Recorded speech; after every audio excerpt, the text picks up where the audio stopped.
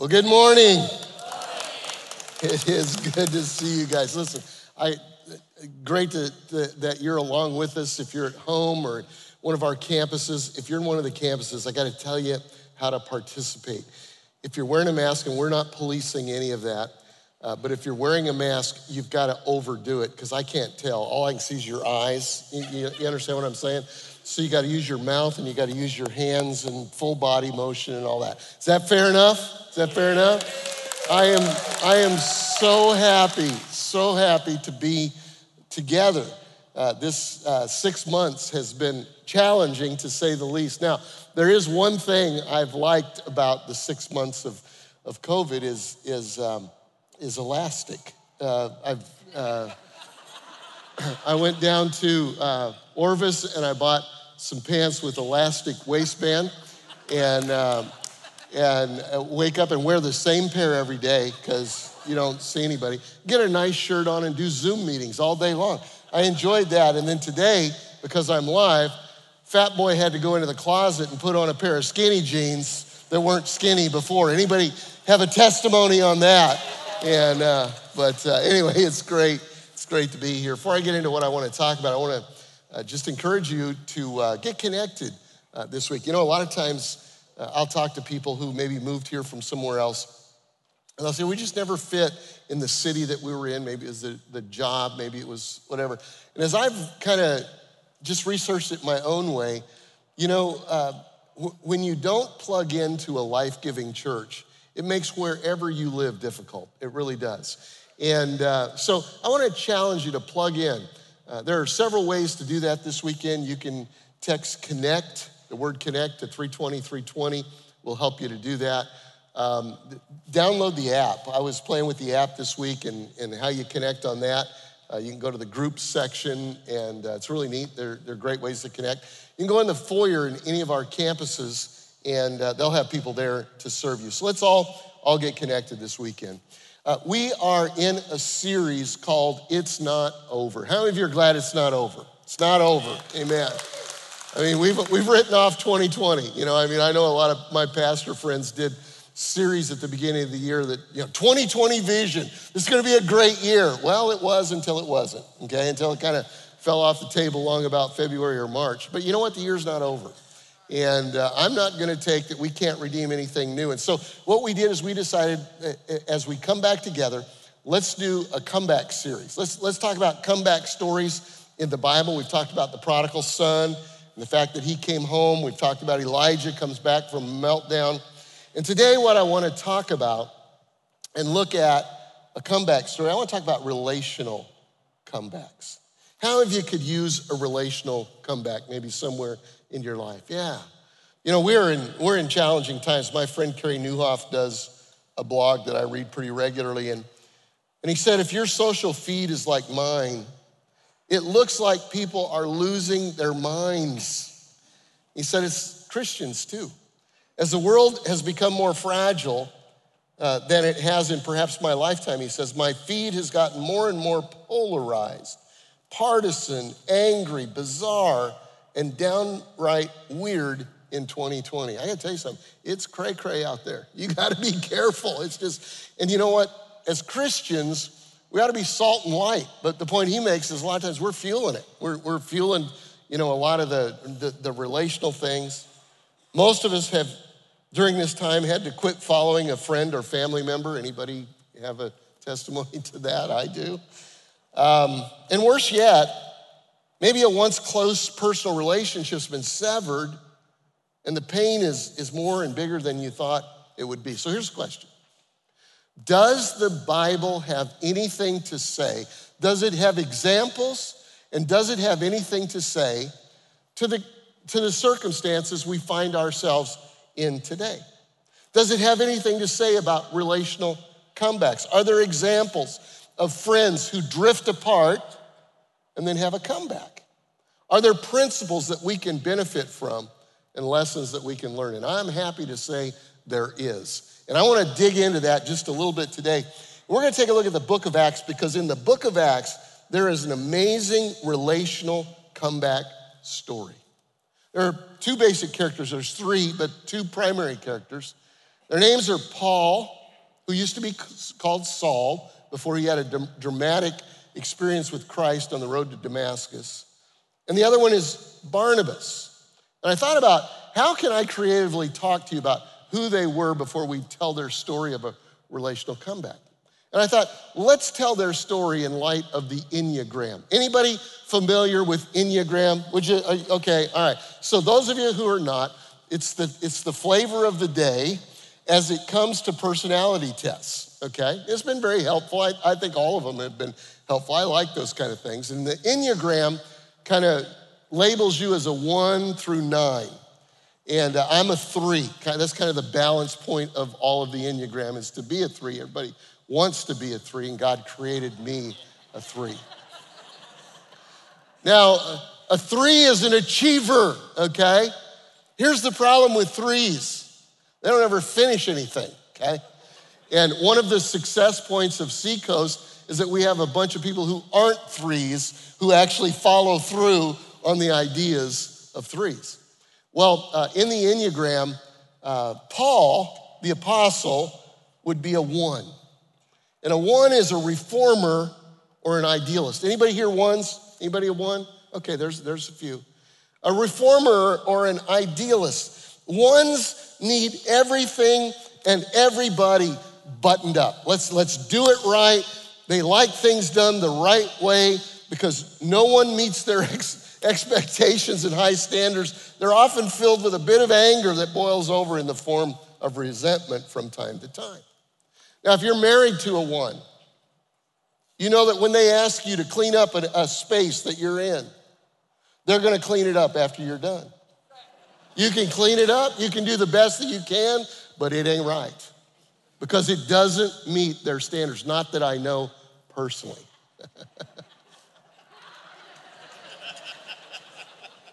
So Paul is a self-proclaimed lover of the law. He's a Pharisee by a political group and religious group. He's an enforcer of the right way, even to the point of murder. This, of course, describes him before his Damascus Road experience. Once he started following Jesus, he gave up his murderous ways, but he didn't abandon his passion for a just world and that we do things right. He's a 1, okay? Barnabas, on the other hand, is a 7. Are there any 7s in the room? 7s are fun. I'm telling you what, 7s are the life of the party. They're energetic, they're lively. And Barnabas is a 7. He's an encourager. A 7, when they throw a party, they want everybody to come. Everybody's got to. We don't like small parties. Let's have a big party. And Barnabas is that way. He wants to bring everybody along with him. And so Paul, the 1, meets Barnabas, the 7, after Paul has a personal turnaround story on the road to Damascus. Now, he'd been a bad dude. He persecuted Christians, even to the point of killing them. The Stephen, great hero of the faith. We first meet Paul as he is standing there as Stephen is stoned to death, and it seems to indicate that he was the leader of the group that did that.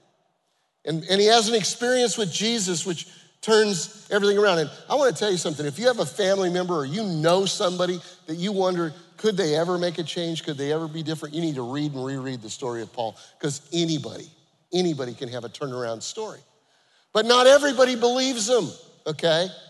And in fact, we're going to pick up the story in Acts chapter 9 and verse 26. It says, when Saul, which was his name before his turnaround, arrived in Jerusalem, he tried to meet with the believers, but they were all afraid of him. I don't blame them. They did not believe that he had truly become a believer. And then Barnabas brought him to the apostles. Barnabas is 7, gonna bring everybody along. Let's bring everybody to the party. And told them how Saul had seen the Lord on the way to Damascus and how the Lord had spoken to Saul. And he also told them that Saul had preached boldly in the name of Jesus in Damascus. And so Barnabas is the guy that says, you can trust this guy, you love me, you come to my parties. I'm bringing him along. He's a good guy. And so he introduces him to everybody and he vouches for him. He's an encourager. Now, Paul and Barnabas eventually moved to a city called Antioch, which is in current day Turkey. And they become leaders of the church there. And Paul and Barnabas are then appointed to be missionaries. And so Barnabas insists that they take another potential leader that he's discipling along with him, whose name is John Mark, okay? You got the story? So Paul and Barnabas are gonna go be missionaries. Barnabas says, hey, let me bring this guy. Happens to be his cousin, we find out later. But he brings him along because he's always got somebody that he's kind of bringing along, all right? And so in Acts chapter 13, it says, Paul and his companions then left Paphos by ship for Pamphylia, landing at a port town of Perga. It must be Baptist because it all starts with P. It's alliterated there. Most of you have no idea what that means, but it was pretty cool. And there, well, watch this. And there, John Mark, who's John Mark? John Mark's the young guy that Barnabas is bringing with him. John Mark left them and returned to Jerusalem. Why did he return? We don't know. I wish it would say. But it wasn't good. Something happened. He didn't do something right, especially in the eyes of Paul, and he left. And as we're gonna learn, it really set Paul off. And it didn't have to be a big thing, okay? Relationally, we can have relational breakdowns over small things. That somebody gave me a magnet here. Let's go back to elementary school. You remember how magnets work? Get them the right way, you're attracted to somebody. There's a relationship, seems to work. You know, we like each other. We enjoy each other's company. We seem to have a lot in common.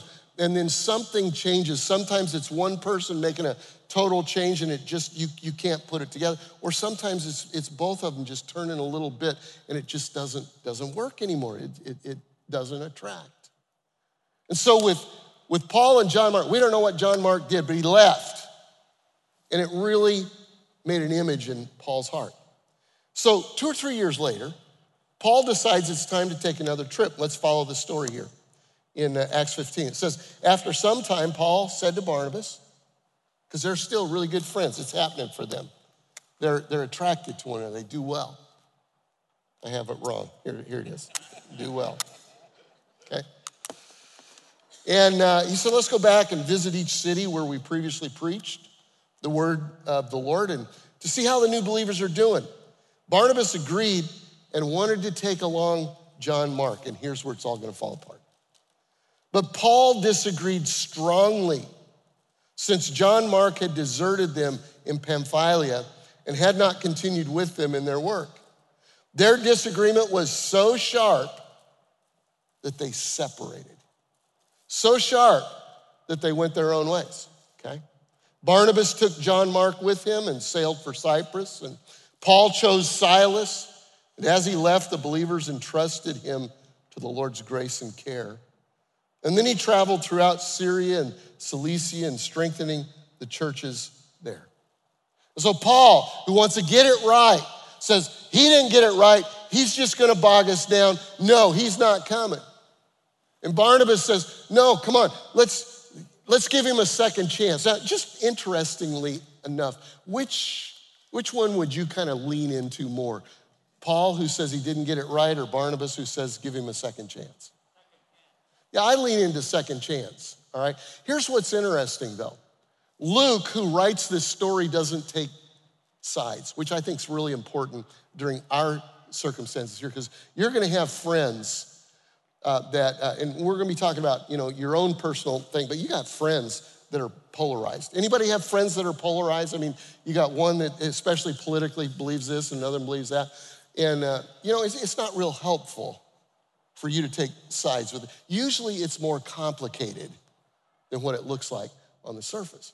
And Luke doesn't take sides. Now, you could make a case because it says that the brethren in the church there at Antioch, they laid hands on Paul and Silas, but they didn't lay hands on Barnabas. So maybe the church saw that Paul was more correct than Barnabas was. I don't know. But Luke doesn't take sides. And so what can we learn? What can we learn from this story? when Christians don't see eye to eye. Let me give you 2 or 3 things. Here's the first one. Sometimes godly people will disagree. Duh, yeah, right. Well, it's true.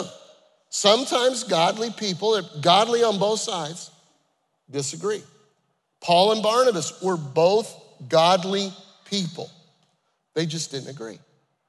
Godly people can disagree on a lot of things. They can disagree on strategy. I remember when we started Seacoast Church, and I was a part of a particular denomination that I still love. I'm not a part of the denomination anymore, but I love the people in there. But I had a different strategy. We had a different strategy in starting this church. It kind of wandered a little bit from kind of the strategy that was typical within the denomination. And we wanted to reach unchurched people. We wanted to teach people how to love one another and live with one another and maybe take some different emphases than what our denomination did. And there were people within the denomination, including leaders, that strongly disagreed with me. In fact, Seacoast Church was kind of quarantined for 20 years. They'd have meetings in Charleston and say, don't go to church there, Now, it's all been put together, and I speak for national, gatherings of my denomination. But they were godly people. They weren't evil people, and I'm a godly person for the most part, And but we just disagreed on strategy. Godly people can disagree on doctrine. You don't have to drive very far down Long Point Road right here, or wherever you happen to be in a campus or where you're in your home. You don't have to drive very far from where you sit today to find godly people who disagree on doctrine, okay? Disagree on doctrine. All of our grandkids go to a school. We love the school. But doctrinally, there's some things that are different. And one teacher at one point took a stand about a doctrinal issue that was different at Seacoast than the church that they were a part of. And it's okay, but with the kids, it was like a right and a wrong. They're godly, this is ungodly, and all of this. And so we had to go talk to them and just said, because the word heretic came out. We said, you know what? We can disagree, it's okay. Godly people see it different ways.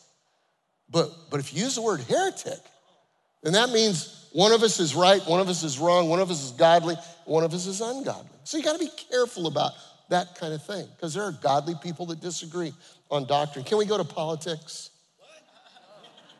You say, why do you talk about that? Because that's all anybody's thinking about right now. And if it wasn't bad enough, a Supreme Court justice dies. It's going to get cray in the next few months. So we need a little instruction here. Here's where it gets dicey. I've heard this, I've seen it on Facebook. I don't read Facebook very much, but I've seen it. You can't be a Trump voter and be a Christian. Okay? Then I see the other side. You can't be a Democrat and be a Christian. And I go, the last I read, being a Christian was about believing in your heart and confessing with your mouth that Jesus Christ is Lord.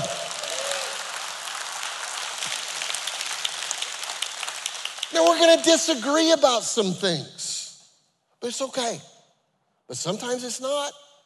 In fact, Proverbs 18 and verse 19 says, an offended friend is harder to win back than a fortified city. Any testimonies on that? Said arguments separate friends like a gate locked with bars, okay? So the first thought is that sometimes godly people disagree. Be careful about what you disagree on or what you call somebody that doesn't agree with you. And here's the second thought. Diverse people really are better together. They really are. Diverse people in the body of Christ need each other's different strengths. Paul needed Barnabas. Barnabas needed Paul to kind of, round off the edges just a little bit. We need people who are different than us and think differently than us. Romans chapter 12 and verse 4 says, just as our bodies have many parts and each part has a special function, so it is with Christ's body. We are many parts of one body and we all belong to each other. In his grace, God has given us different gifts for doing certain things well. That's beautiful. When it's not beautiful is when all the noses get in one church. We're just a church full of noses. We smell out bad things. We don't need other things. We just need noses here. Then you've got another church full of elbows. They're just elbowing people all the time. There's a whole church full of elbows. We get along with each other, but we don't get along with anybody else. Well, that's not what it says, that we are better together. See, we need the Pauls who want to get it right. We need the Barnabases who want to make sure that everybody is included. We need those with a heart for social justice. We need those who care about the lost. And God is building a diverse community here at Seacoast, and I love it. See, the goal is not to turn Barnabases into Paul. That wasn't it, and that's not in the church. The goal is not that we see everything through the exact same lens. The goal is that we help each other, and where one is weak, another is strong, and we listen to one another. God's aim is not that we envy or resent each other, but we rejoice in the wisdom of the Holy Spirit who creates us, plants us in a church, and lets us be just a beautiful expression of Jesus Christ in a crazy, crazy world. See, that's the goal, and it would be a good time to applaud right there. That's just a wonderful opportunity. Sometimes we're going to disagree, but diverse people really are better together. And here's the third thing. Everybody wins when there's a relational comeback. Everybody wins. See, Jesus recognized that we won't always agree, and sometimes we won't disagree agreeably. Okay, Jesus recognized that. We're human. How many of you are human? Anybody human here? Anybody ever made a mistake today? Okay, Jesus recognizes that. He recognizes that there are gonna be times when true believers will disagree and they won't do it agreeably, and it causes residue. And so in the Sermon on the Mount, here's what he says. He says, therefore, if you're offering your gift at the altar and there remember that your brother or sister has something against you, leave your gift there in front of the altar. First go and be reconciled to them, and then come and offer your gifts. What does that mean? Well, if we were to compare it to Seacoast, we do response time at the end of the service. We're down to one response. There's several, but as far as corporately, we have prayer for one another. And in the next 2 weeks, 2 weeks from now, we're gonna open up the crosses and candles and all of that. We're just working on how to do that as safely as we possibly can. And I can't wait.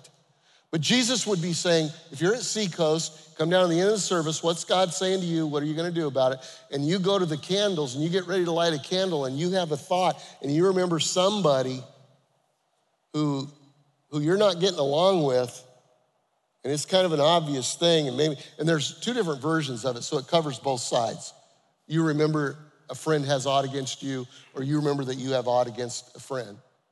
He says, you need to stop lighting that candle right then, put it down, and you need to go deal with it.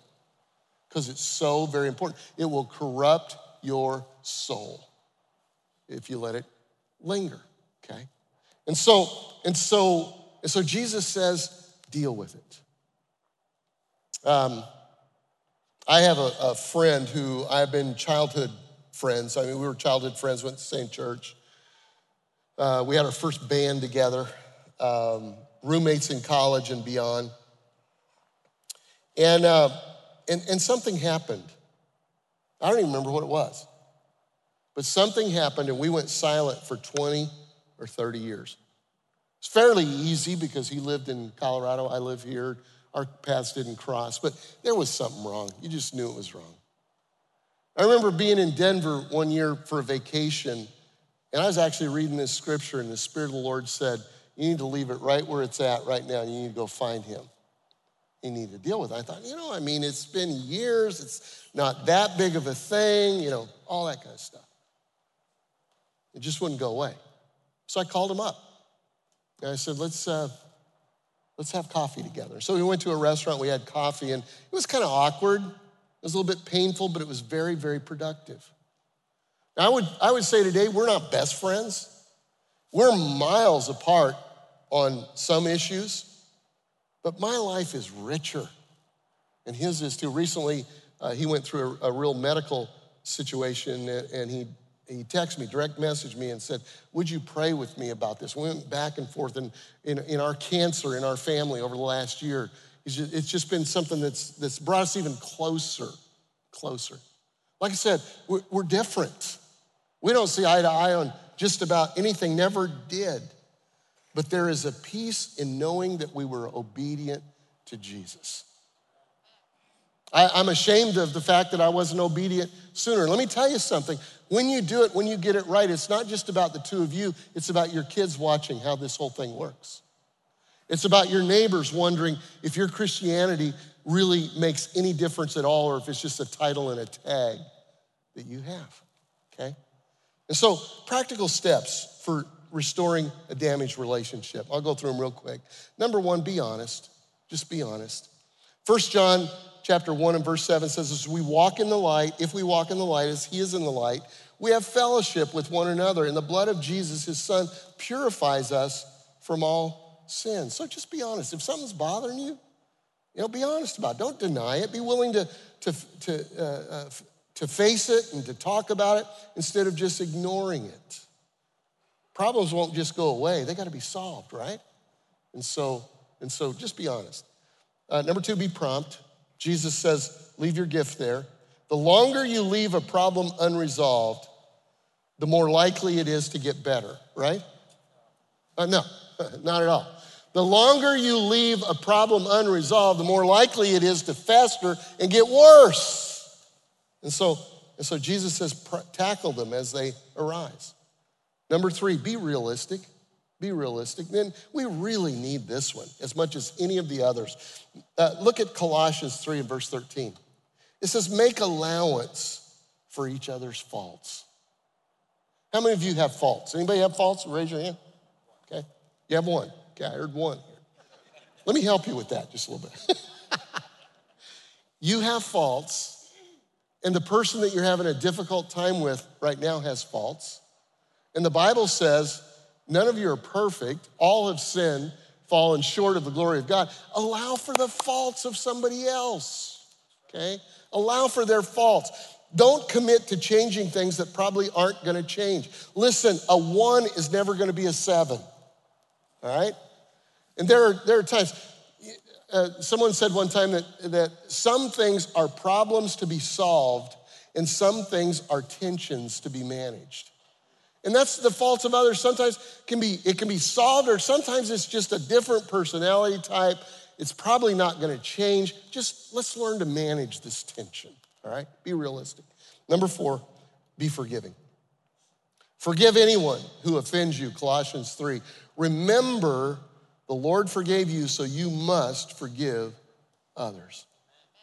As imperfect people living in a fallen world, you and your friends are bound to make mistakes. And here's what he says. Be willing to forgive each other every time. Can you say every time?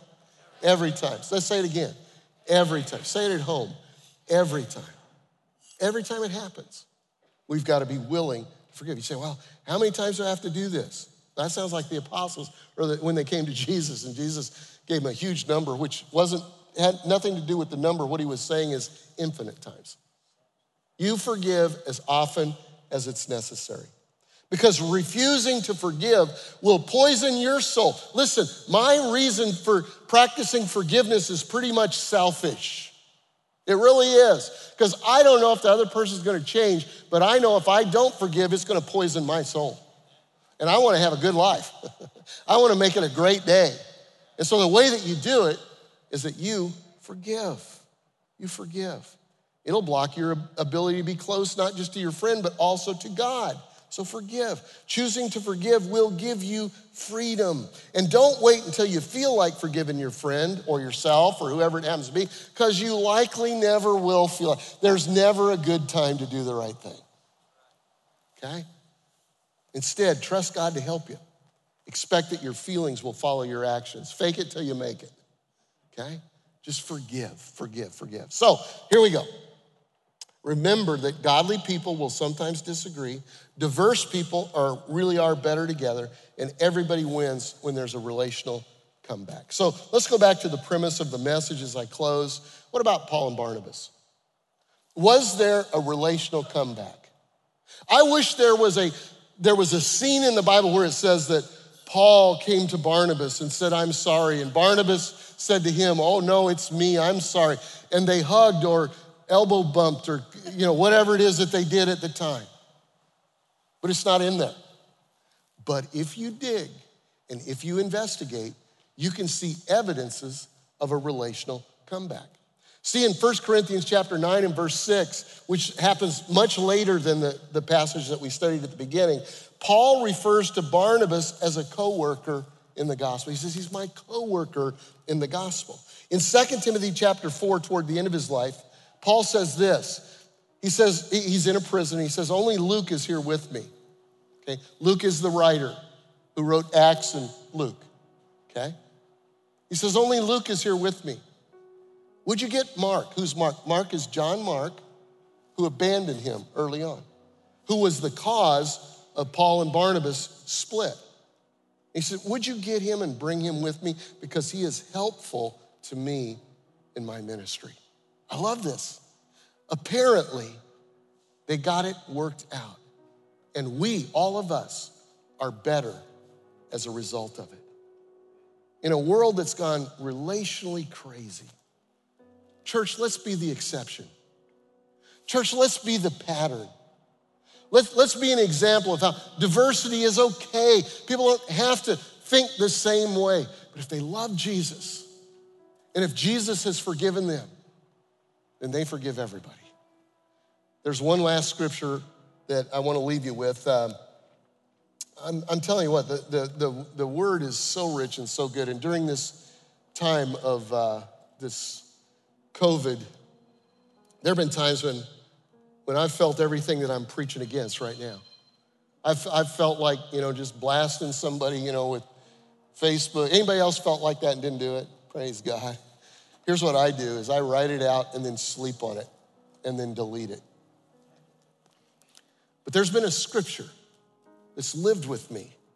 And I believe it's a scripture for our church in these times. It's Ephesians chapter 4 and verse 1. It says, therefore I, a prisoner for serving the Lord, beg you to lead a life worthy of your calling. And that's what it is. That's the big deal. It's calling. It's identity. Senator, you and I talked about identity. And by the way, happy birthday to you. We talked, that'd be a place for applause real quick. Yeah, okay. It's about identity. It's about identity. Whatever you primarily identify with, it's gonna impact and derail everything else. And Paul says to me, he says, I beg you to lead a life worthy of your calling. You're a child of God. You're a Christian. That's primarily what you are. You've been called by God. Always be humble and gentle. Or in the words of the great theologian Tim McGraw, always be humble and kind. It's a good song. Be patient with one another, making allowance for each other's faults because of your love. Make every effort to keep yourself united in the Spirit, binding yourselves together with peace. That's who we are. That's what we want. We're peacemakers in the world today. And it's a wonderful place. And you know what? We've got great job security out there. Would you agree with that? Let's pray. Father, I thank you today for your goodness. I thank you for this wonderful group of people, both here in this building and other locations and in homes across this city and around the world. God, we are grateful for our calling of who you've called us to be, that we identify primarily and first of all as believers in Jesus Christ. Lord, we choose to forgive when there's relational issues. God, I pray that during our response time right now that we would do a deep dive, a deep examination, and keep our hearts right before you. And so God, I pray that your kingdom would come and your will would be done. In Jesus' name we pray. Amen. Amen.